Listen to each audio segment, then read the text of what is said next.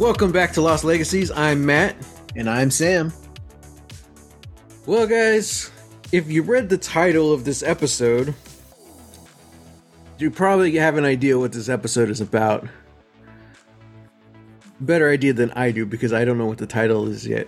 But yeah, I don't even know what the title's going to be. It's probably going to be something like, "Are we on strike?" Oh, great. Yeah, okay, so a little inside joke to our other podcast, our D&D podcast.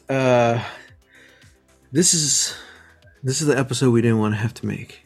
Oh, God. No, I just like saying that because, like, ain't all the streamers and everyone on YouTube, when they have to talk about something serious, that's like what is it called? Clickbait. It's clickbait. Yeah. The episode we didn't want to have to record. Well, this is it, guys. And they all start the same, too. It's always like somebody just looking off at the camera, and it's just like, mm-hmm. Yeah. Exactly. That's how we should start. We should start that with this. Well, guys, this is about the SAG-AFTRA and WGA strike. If you don't know, Hollywood is on strike. Mm-hmm. The writers, man, they've been on strike for what, a few months at this point? Yeah, maybe. Yeah. I think we're coming up on 3. Yeah, and now the actors have joined, and now things are moving and things are cooking. Hopefully, that's what everyone's saying now that the SAG has joined. But so essentially, everyone's striking for a multitude of reasons. One is better pay. 2 is they don't want to sell their likeness and become AI. Like, it's wild. Mm-hmm. How this pertains to us, Sam and I, we're not really sure. Don't really know. Neither of us are SAG or SAG eligible, so I think we're in the clear. Mm-hmm. But at the same time, I do have some experience as a professional actor, so it's not outside of the realm of possibility that I may have more opportunities at some point, you know? Yeah. Especially opportunities with the guild, which would be nice, you know? Mm-hmm. That's the goal. So it's kind of to say that we're going to stop content or strike or anything like it. It feels to me, for our show, it feels kind of silly because I feel like so far away from that world right now, you know? But at the same time, it's in solidarity with all the artists who are doing it. But also just to be safe, because like I said, there is a possibility, there is a chance, as Dumb and Dumber would say. You're telling me there's a chance. There's a chance that I might get professional work again in the future, you know? And so, you know, it's just being safe. Also, Sam and I have plans, you know, for this show, but also for our other show and Cinnamon and Oatmeal. And those would definitely involve guilds, because we are also writers as well. Yes.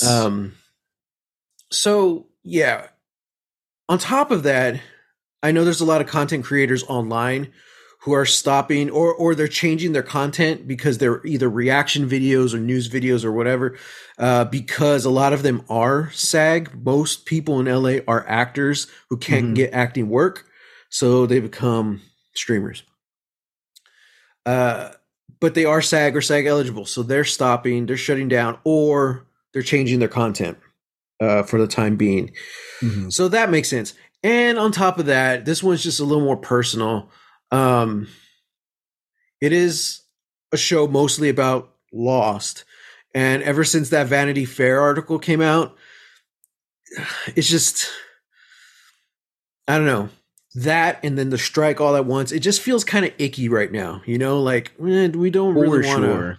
Yeah, we really don't want to mess with that. And I think, you know, I mean, this is small potatoes, but not that it's killed the vibe of the podcast, because I think whatever we talk about, Sam, it's going to be good. Because we're that good. It's going to be fun. So I don't think it's like, I don't want to say like, oh, those the trauma those people went through is ruining my podcast. It's not like that at all. It's just that it does feel a little icky because, you know, we really love this show and we're praising it so much. So I think it just feels like a natural time to just kind of pause the lost content for now. We'll see what happens with the strike. Yeah, solid. Yeah, so we just hope everything gets resolved. And man, there's some murky waters because we got some big ticket movies are coming out like today. And it's like, oh boy, we're like, there's a strike. Like, you're not really supposed to go support these films or promote these films. You know what I mean? So from my understanding is that it's not there's been no call to like strike not going to the movies, you know? Right. Yeah. Because that kind of defeats the point and the purpose, you know? It's like, no, like this is, you know, everybody worked hard on these projects. The thing that everybody is asking for is an equal share in the profit. Yeah. Yeah. You know? So, you know, so as far as I can, as far as I know, like that's fine. Nobody's been calling saying like, hey, stop watching this show or don't go watch movies. But what it is when like promotional is involved. So I don't think that's necessarily even like reviews either. I think it is mostly just like you're at these events and, you know, for the specific purpose of promoting these movies. Yeah. You know, so it's like, but it is, like you said, it is kind of murky waters. And, you know, that's why there have been a lot of people, you know, on every social media that there is out there right now who have been posting their responses from the WGA and from SAG-AFTRA to be like, hey, this is what I do. Is it crossing the picket line if I do X and Y and Z? And then they'll post up their response, you know, to share it with others. So like I know SAG-AFTRA was asking cosplayers, because San Diego Comic-Con is this week too, and they were asking cosplayers like, hey, like do not cosplay from properties that would participate or would be caught up in the strike. And that includes even like past productions, you know, which is kind of what we're caught up in too, because like Lost is done. It's been done for over 2 decades. Yeah. But this is where it gets tricky because like, I need a list.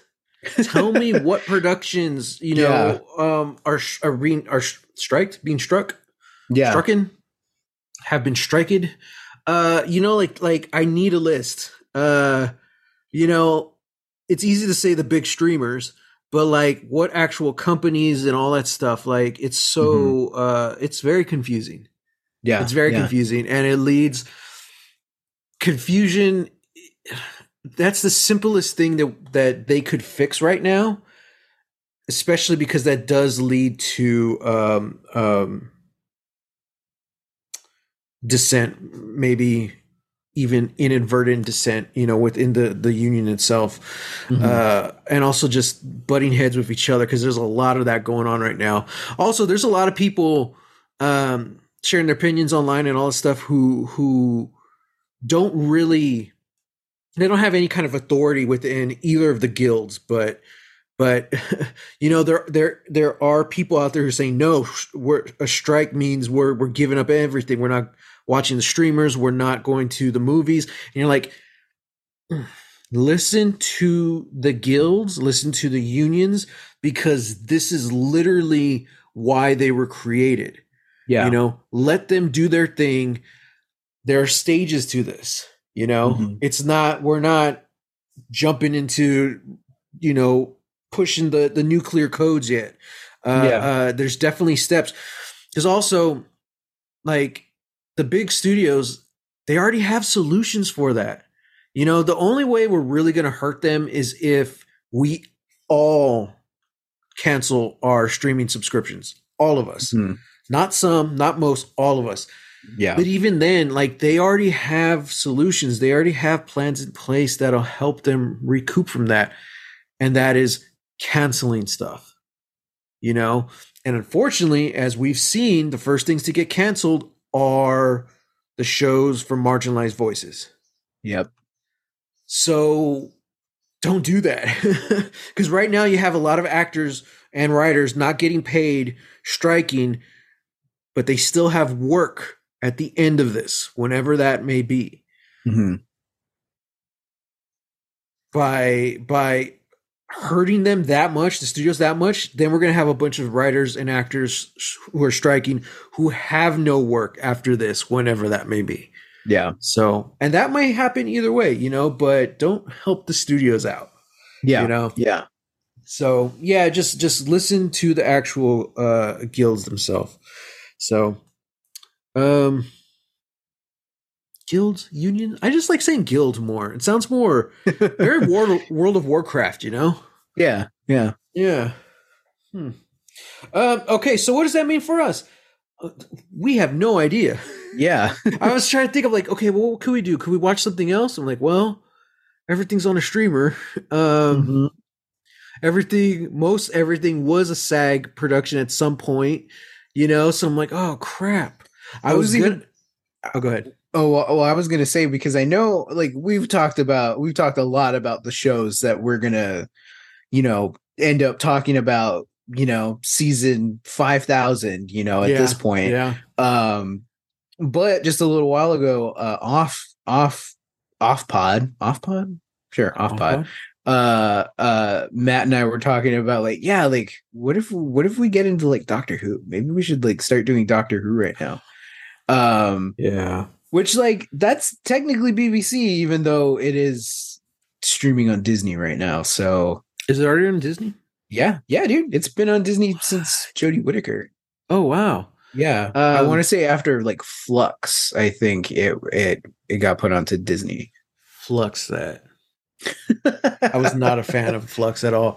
Yeah, we're not here to talk about that right now. Yeah, yeah. Can we do it if it's not a promotion? Oh, we're just gonna bash Doctor Who Flux. So the through line here now is that Matt, this Lost Legacies is now a hate podcast. We're going to talk about the things that we hate. Yep. Unabashedly and without restraint. Oh man, I love Jodie Whittaker as the Doctor. She just got a bad rap, man. Like, yeah, wasn't a fan of that era, mostly because of the writing. But yeah, so anyway, so like that's BBC America, which I think is partnered with AMC, and it's streaming on Disney Plus. So it's like, I don't know, because I was gonna use this opportunity selfishly and say, hey, maybe this is a good time to watch Dark, because it's all German production. I don't think they're SAG because it's in Germany. And I was like, oh, well, it was a Netflix original. Yeah. Like, crap. Damn it. Okay, what if we bootleg a Netflix original? I wonder no, we're gonna start doing like we're gonna review web shows that are on YouTube. Yeah, so we're just gonna watch people game. Okay. I was talking about like internet shows like VGHS and wow, and Chad Vader. That's a throw. The both of those are throwbacks, man. Yeah, that's what I was thinking. But see, if we had a React show like on YouTube, that would be so easy. We would just react to other stuff, you know. But how? Well, it's the same thing you do anything, you know. Oh, I'm going to react to this episode of Star Trek. You just find other stuff. We could react to Chad Vader. Yeah. But I think it's kind of weird on a podcast. Like, okay, we're going to talk about this obscure web series for whatever. I was actually thinking maybe this would be a good time to watch Final Space, because it's not streaming anywhere. And one, animation already has different rules, so I don't exactly know what that is in regards to the strike. But also, HBO purged it. It's not streaming or for sale anywhere online. You might be able to find DVD copies somewhere. So I thought that would be interesting. You know, I don't know. That's a thought. And But there of are 3 course, seasons worth, so yeah, and they're what, like 10 episode seasons? I don't know. I think so, yeah. But of course, nobody wants the strike to go on that long. You know what I mean? Yeah, for sure. So, and it sucks too because our buddy Dan on Twitter was sending us Lost questions that I really wanted to get into. I So know. Dan, we'll get back to you after the strike because they're good questions too. And I was like, oh wow, I'm really gonna have to think about that because Dan, I hadn't thought of that at all. He really threw me for a loop there. Dan, I'm gonna have to write those questions down just in case Twitter implodes by the time we get back to talking about Lost. Yeah, who knows? Yeah. Oh shoot, I forgot what I was gonna say. I don't know. Well, like this could this could open up new possibilities for us if we decide to go a Final Space, because one, I know the fandom has been clamoring for like more stuff, Final Space, any news, any tidbit, anything like that. So, like that might actually be, actually be something, worthwhile to do. Yeah. And it does kind of feel like giving the finger to HBO. Oh, for sure. You know what I mean? Yeah. Because I mean, yeah, just look at the stuff that Olin Rogers has done, since like the Godspeed Kickstarter, just was like fully funded day one. Yeah. And now the Final Space graphic novel, like, yeah, again, like fully funded, and like there was a fan base, and yeah, Zaslav and Warner Brothers just nixed it for a tax write-off, and I think that'd be a cool FU to that decision. Oh, and especially because now the Warner Brothers Animation and Cartoon Network are unionizing. They're voting for unionization. Nice. Yeah. Look, I have Blu-ray right here. It was under a bunch of D&D books and the Downton Abbey movie. I don't know. Okay, mate, let's think about this. Maybe it's maybe this is an option. Yeah, it looks like each episode or each season's 10 episodes. Oh, maybe more. Interesting. I remember season 1 I think was 10 episodes, but I think 2 and 3 were longer. Yeah. Yeah, I'm kind of curious what the rules are in animation, because like Legends of Vox Machina isn't included in the strike. Wait, no. Maybe I got that wrong. Well, I don't know. Because when I first heard it, they said it wasn't for whatever reasons. But then later, someone said Critical Role definitely isn't. But they weren't sure how that was going to affect Vox Machina or not. So I don't know. I wonder if because Critical Role essentially made it themselves. Of course, they had a lot of help of Amazon money-wise. But like, I think rights and whatever contracts they made, like it's still considered an independent thing. It's, all this is showing us is how little we need the big studios. Yeah. Like, we need to figure out how to stream our own stuff, but because if the whole world's going to be watching your show, your internet's going to blow up. Yeah. But yeah, like, man, I don't know. Well, to that point, talking about like, because Critical Role, it could potentially count as like an indie production. That was kind of the big thing too. SAG-AFTRA is allowing waivers, for truly independent studios and projects. And I think the biggest thing to come out of this is A24. A24 now has permission to still, have their actors, everybody involved in their projects to still come and work and talk about their projects and promote their stuff. Yeah. Because A24 as a company agreed to everything that SAG-AFTRA was demanding. Yeah. Yeah, like exactly. And it's like, that's incredible. That's how you do it. And it shows you how easy it is. So, yeah, exactly. So I think, that's probably different because they agreed to it, their waivers are probably different. But generally speaking, if it's under 28K for your feature, you can still continue doing it. Yeah. Also, I think Mark Ruffalo was talking about it. Like, he's really trying to talk a lot of actors into go indie. Just because we're striking doesn't mean we can't work. Go work on indie films, because that'll help them, give them cred, you know? So it's like, you take the pay cut, you know? And it's like, hell yeah, it's a strike. I'll work for $1, you know? Yeah. So, that's something else I want to talk about, guys. There's a lot of confusion, discourse. I think it's mostly just keyboard warriors, though, so I don't really care what they think. But a lot of people keep saying, like, why do these actors just want more money and blah, blah. It's just millionaires complaining. That's not what this is. This is probably not going to affect Tom Hanks, you know, or Tom Cruise. You know, I mean, it's just not.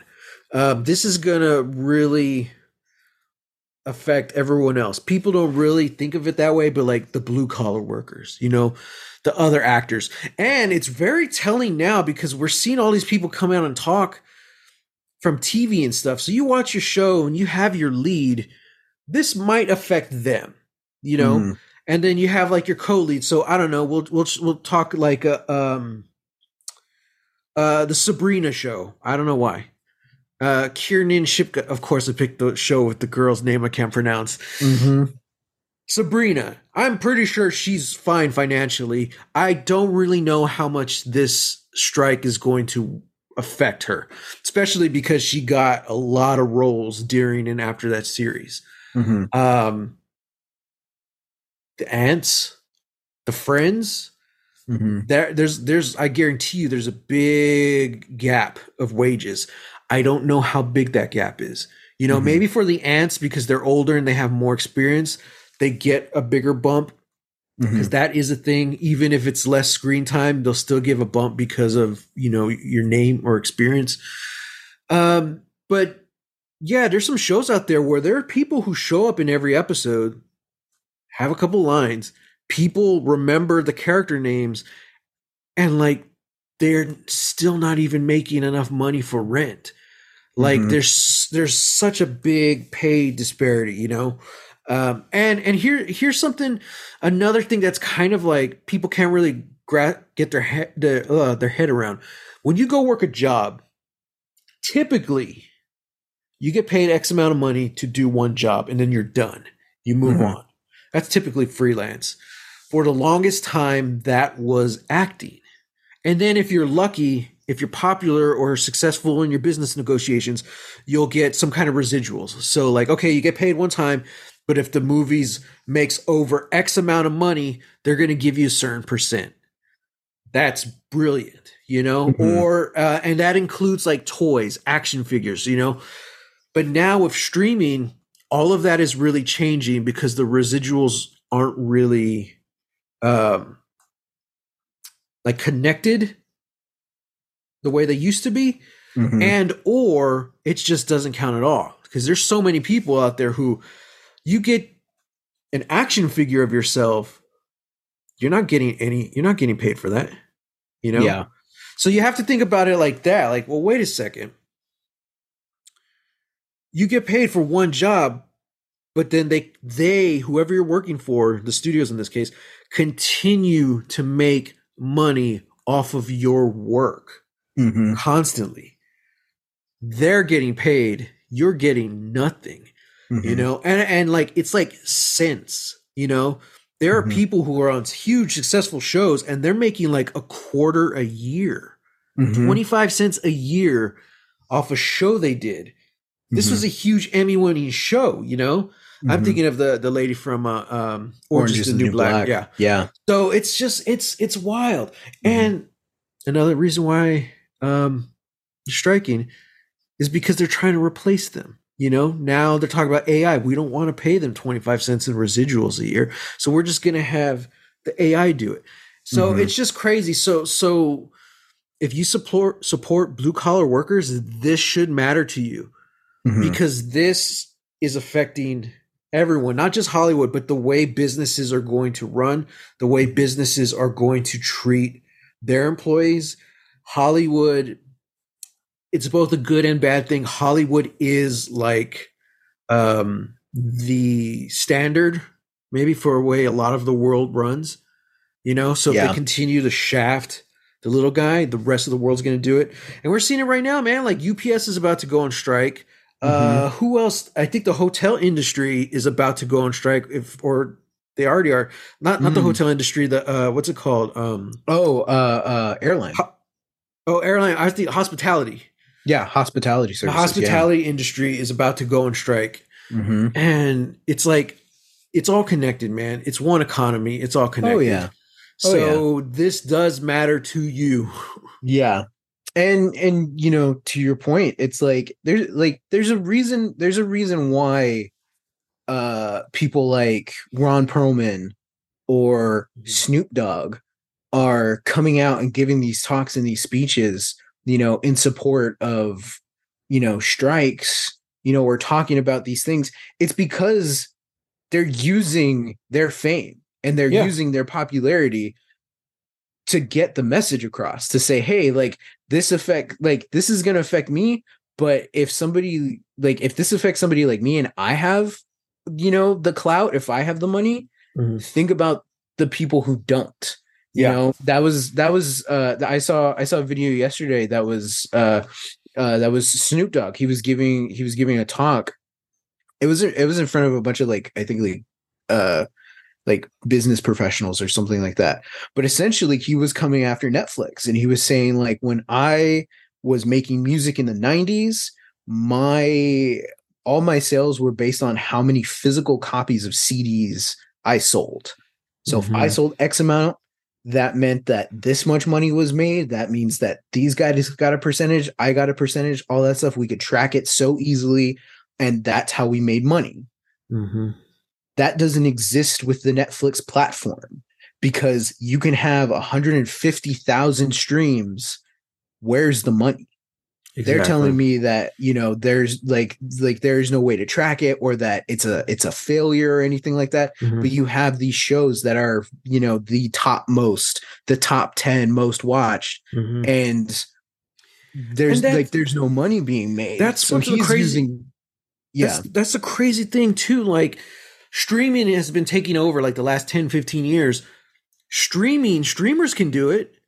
Yeah. You can see exactly how many hundreds of thousands of people are watching Critical Role at once. You mean Netflix can't tell me how many views they get consecutively? Like, it's just, they just don't want to. That's the thing. Yeah. They don't want to reveal that info. Yeah. Yeah. They don't want to reveal that info. One, because of greed. Yeah. They want to keep all the profits for themselves. And two, I bet you dollars to donuts, if they revealed their like viewing habits or however that works, there are going to be shows that are like their views for certain shows are going to be marginally disproportionate to others. The shows that I would venture the shows that were canceled after like 2 seasons or something like that. Bet you they have more streams, more viewing than movies that movies that were like that just didn't do well. Exactly. They're hiding their numbers for sure. And they even said like the top 10 highest paid executives in Hollywood from the streamers, the studios, if they each gave up 2% of their salaries, they would have more than enough to pay everyone they're asking for. 2% of like what Iger's making like 28 million or whatever a year. Yeah. I don't even know about Zaslav. He's like 40s or 50s, something huge. Yeah. I'm something like, ridiculous. Dude, like 2%, like come on, man. You're not even going to notice that, Yeah. Your accountant is probably stealing that much and you don't even notice it. Like, right? Tell you, man, it's very easy for a 6 to become an 8 on your taxes. That's why you always use pencil. Exactly. And that's the thing that gets me too, is like WGA, what kickstarted this whole thing, they weren't even asking for a lot. They were asking for like that 2 or 5%, or something like that. It was small. It was such a small amount that they were asking for, and they were told no. Mm-hmm. And it's like, you know what? I know we're all, like, I know WGA has been at this, for a while, but still, like, early days for a lot of these strikes. More industries, more services are going to potentially go on strike. It's like, you're lucky, studios and executives, that they're only asking for less than the bare minimum.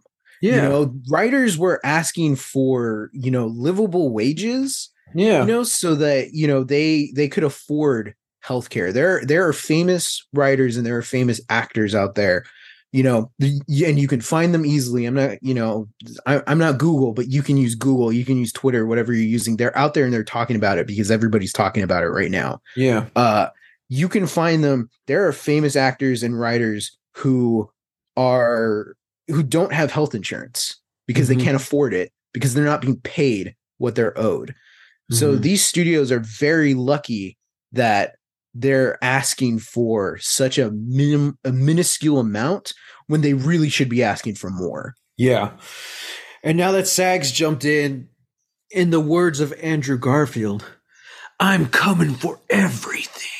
What was that movie? Yeah. Social Network. There you go. That's what it was. So, yeah, man, it's crazy. It's greed. That's all it is. And it's not even the old school thinking of like, well, I earned this. This is mine. No, you didn't. Yeah. Like, you're getting paid X amount of money to kind of oversee things. But like, again, nobody really knows. Like, nobody really knows what your job is.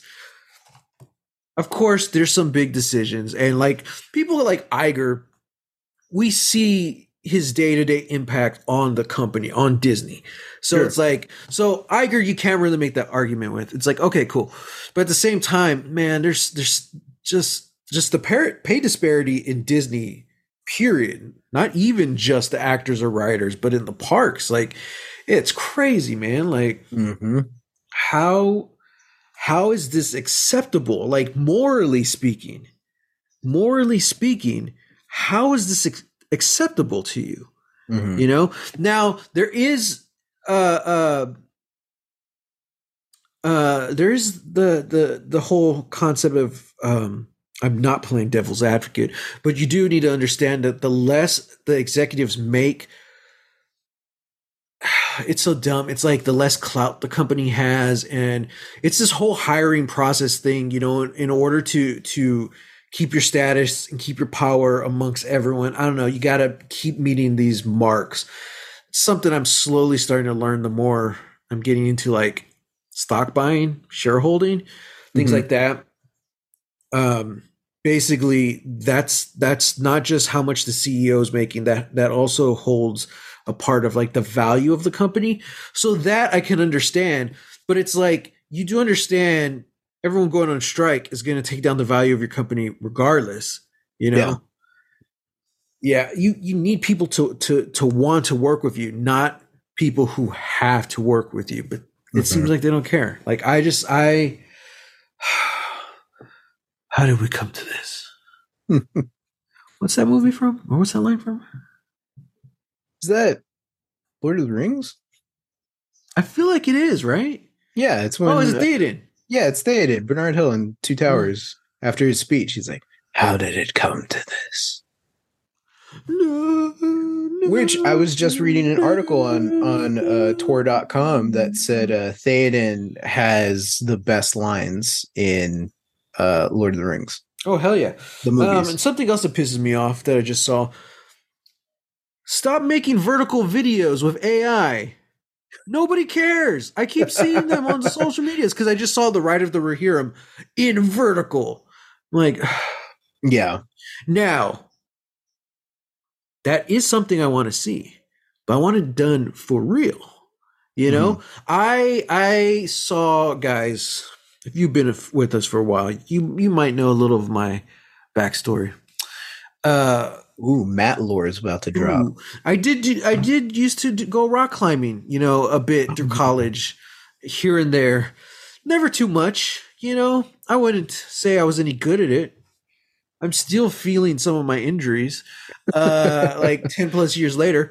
But I love bouldering so much, and I would always. It was like that time period where like DVDs were dying out. So like I would buy some DVDs, or I would buy like the online. So like, oh, we're going to be streaming this new rock climbing video and all this stuff. Well, there was one that filmed beautiful camera, you know, widescreen. And then somewhere along the way, you know, they're doing their cool hip music. The camera just slowly adjusts and it's vertical.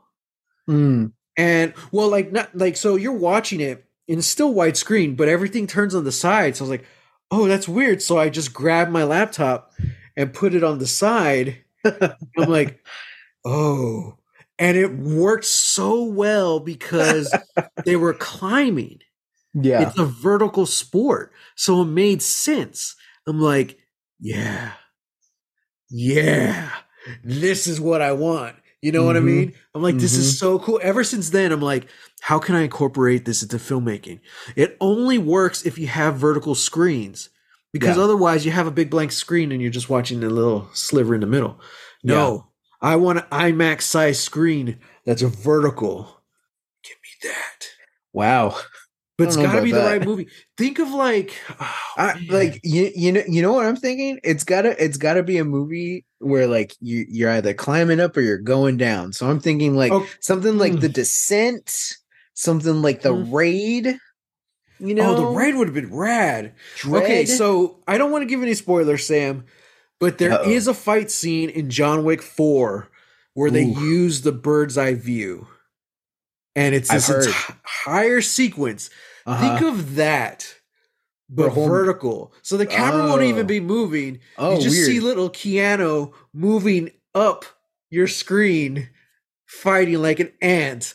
That would be so sick. Not gonna lie, I kind of love that, actually. Right? Yeah, exactly. So the Ride of the Rohirrim, it's supposed to be about this grand army coming to save the day. I want to see them. You need the widescreen. I don't care about the hill beneath or the beautiful sunset above. Like, I need to see the army. Sunrise. I need to see the army. You know what I mean? Yeah. So, like, that makes no sense. Like, plus it was AI, so it's not real. You know? Yeah. Give someone a damn camera and go film it. Do it yourself. Yeah. So I'm definitely not opposed to vertical filming. But it's got to be thematically right. Yeah. You know? Yeah, for sure. Oh, man. Yeah. Well, I don't know. Maybe we're just going to call this the bitching episode. With purpose. Yeah. Bitches with a purpose. I've been called worse. As have I. Well, guys, we're not going to stop losting or legacying. We just don't know, you know, what exactly we're going to do. I think we're definitely going to consider Final Space. Yeah. But conversely, my wife, friend of the show, also suggested that we turn this into like a nature podcast where you and I actually go hiking and get lost. Oh God, this was their legacy. We're gonna be the subject of, you know, like a weird like documentary at some point, you know. Yeah, if we go do that. Wow. Hey man, all I'm saying is that if you take the map of all the missing people's cases in America, and you superimpose it over a map of the largest cave systems in America, all I'm saying is like they're pretty identical. Yeah. Now that's kind of the conspiracy theorist, Matt. In reality, I think like, yeah, of course, because those are like the higher populated areas around the cities and stuff. I don't know. Yeah. I don't know. Or it's Did you- actual cave people. Did you know the Appalachian Mountains have been here since like the beginning? Have been Yeah. here since like the formation of the continents? It's crazy, man. Yeah. I didn't know that until like a little while ago. And it's baffling to me. Yeah. It's like it's an amazing fact, but it's also something that like low-key terrifies me. Like that's eldritch horror to me, is, you know, the fact that like there's this physical space that has been here since before anything has been here. Right. Like it's kind of crazy because like, you know, I don't want to base an entire people off of the media or the news, but when you hear the scary stories from the Appalachians, they're scary, man. Yeah. I've always wanted to do the Appalachian Trail, though. I would definitely go in a group. Yes. Yeah. But a group I trust. Yeah, I'd go in a big group for sure. Yeah. But yeah, man, I'm just so fascinated by that land, you know, and it's so beautiful in a Eldridge kind of way. So, in the meantime, I don't know. I've been reading comic books.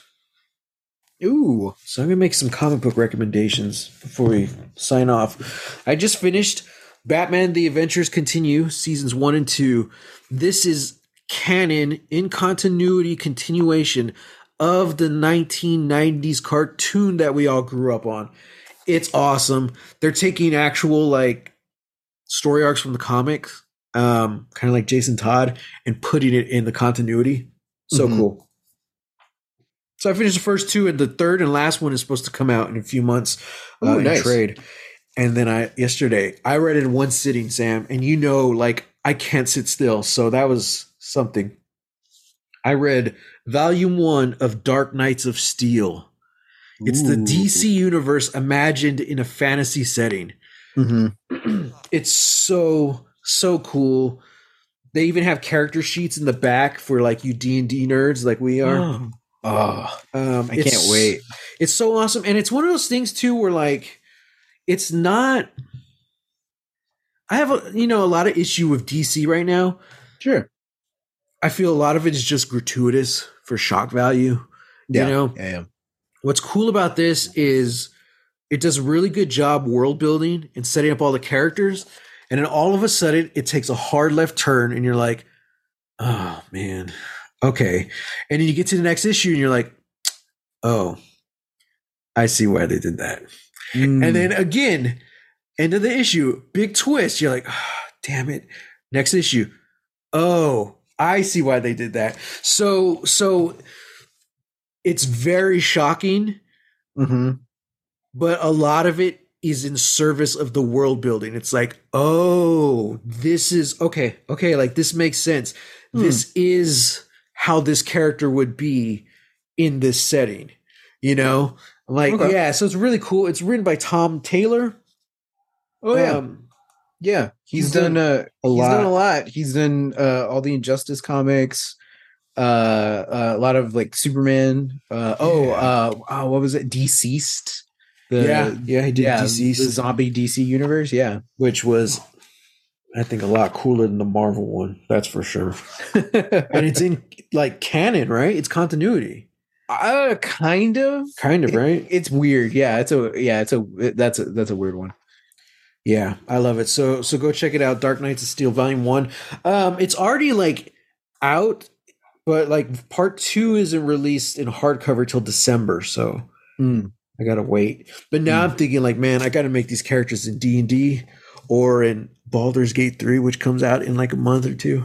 So that's cool. Matt's recommends. Cool. What about you, Sam? What are you up to? Well,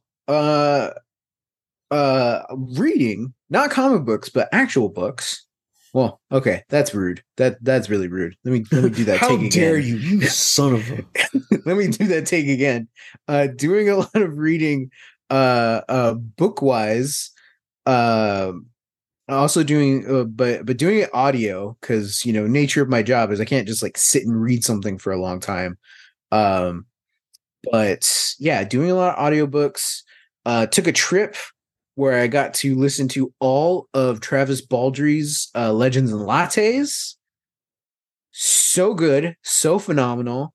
If you like Studio Ghibli movies, you're gonna like this. It's like a Studio Ghibli movie in a book form.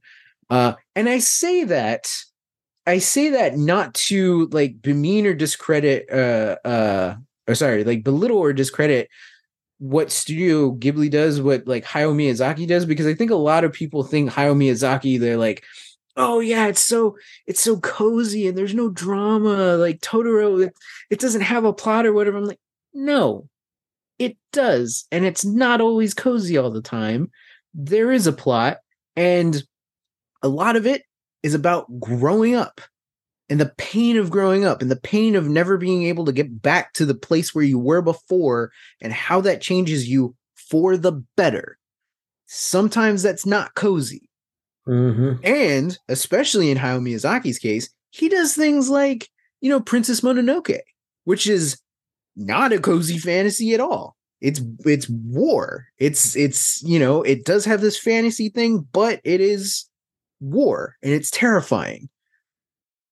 So now that mini rant is over, there is still a lot like Legends and Lattes has that exact same vibe. It is about somebody who has been an adventurer, who has bloodied their sword their whole life, taking a hard left in the other direction. No longer wanting to do that, no longer wanting to be defined by how they look. We're following an orc who has a giant black bloody sword, who doesn't want to do that anymore, and who opens a coffee shop in a small town. Nobody knows what coffee is, but she does, and she's bringing this coffee to these people. That's so cool. It's great, man. It's so great because it's also like, it's exactly that. When you've been one way your entire life, when you've solved all of your problems with the sword, with violence, and then you try and do something else, how do you do that? Yeah. And it's great, and it's like it's so great. It's sapphic and it's fun. It feels a little bit like Labyrinth too. One character in particular like just feels like Hoggle, the goblin from Labyrinth. And yeah, it's great. So definitely recommend it. Also, the sequel is coming out soon, or not the sequel. I'm sorry, the prequel. Bookshops and Bone Dust. Ooh, nice. Yeah. So be on the lookout for that. Also, another book started reading, haven't finished it, but I'm gonna give it a recommendation anyway. The Starless Sea by Aaron Morgenstern. Yes. I don't even know how to begin to describe this book. It's stories within stories. It's fantasy, like not even like urban fantasy. It's just fantasy. It is fantasy set in our world. Yeah, like it kind of has like, it fools you with this kind of like magical realism, and then you're like, oh no, this is really magic. Yeah. Yeah. And it's such a, and it's beautifully written. If you listen to the audiobook, the stories are told beautifully. There are a bunch of different narrators in it. Yeah. And it's great. I kind of don't know how else to describe it, so just go off of that. Easily one of my favorite books, if not the favorite. Like, it's up there with House of Leaves. I was looking for it. I was like, where's my copy? I'm like, oh, it's right here under my laptop. Wow. Damn. Ooh, the hardcover. Oh, look at that. Try and find the hard, guys. If you find this book, try to find the hardcover. Get it on eBay or something, because it's so beautiful. Not even for the dust jacket. Like, it's what's underneath. It's what's underneath. I want that tattoo of the bee, the key, and the sword. I've listened to it on audio, and I'm like started reading it again just to hold it. The best way to describe it is a line at the very beginning that says, to paraphrase, "This is a metaphor. but it's also real. I love it. I love this book. I've always thought about that. Like, I love the idea of doing like, because I've never really been a fan of short stories or like a book of short stories. Oh, interesting. The only ones I really enjoyed was Kelly Link, but we've discussed about this off pod. Yeah. Her stories just end like right before, like it's really getting good. I'm like, damn it, Kelly. At least a lot of the early ones. Yeah, the ones I've read, opinion. Yeah. Yeah. But still love you, Kelly Link. I kind of had the idea of what if you do a book of short stories, but the deeper in you get, you realize, oh, they're all connected. It's actually one big story. That kind of is what this feels like, because it is a bunch of short stories that are kind of weaving in and out of each other. Like it's really this weird, surreal, magical ride. Have you got to the part about the innkeeper yet? Yeah. Where like it's like the storm. It's like snowing, and that might be like my favorite chapter of any book I've ever read. Yeah, I was like at work listening to it, and I'm just like, I think I'm crying at work. I'm like, oh my god! I was driving, listening to it, and like zoning out because it was such a beautiful chapter. Like, yeah, Fortunes and Fables, the inn at the edge of the world. That's the one I have bookmarked. I was like, oh my god, I would love to like just read that out loud or like perform that or something. Like I don't know. Yeah. I just love that chapter so much.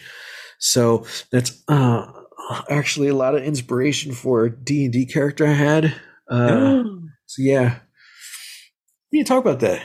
Yeah, Donager, my giant turtle guy.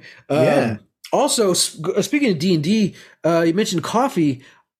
One of the very first D&D characters I came up with in my head, I didn't roll them, I didn't write it down, was a goblin who wants to build the world's greatest coffee shop. So he's traveling the world looking for like these super rare coffee beans. But he's a barbarian because he gets really, really angry if he doesn't have his coffee. That was like the first, I think after like Vincent Van Rollen, my gunslinger, I think that was like my first like D&D character I made. I was like, wow, I like this guy. Oh, his name is Ross.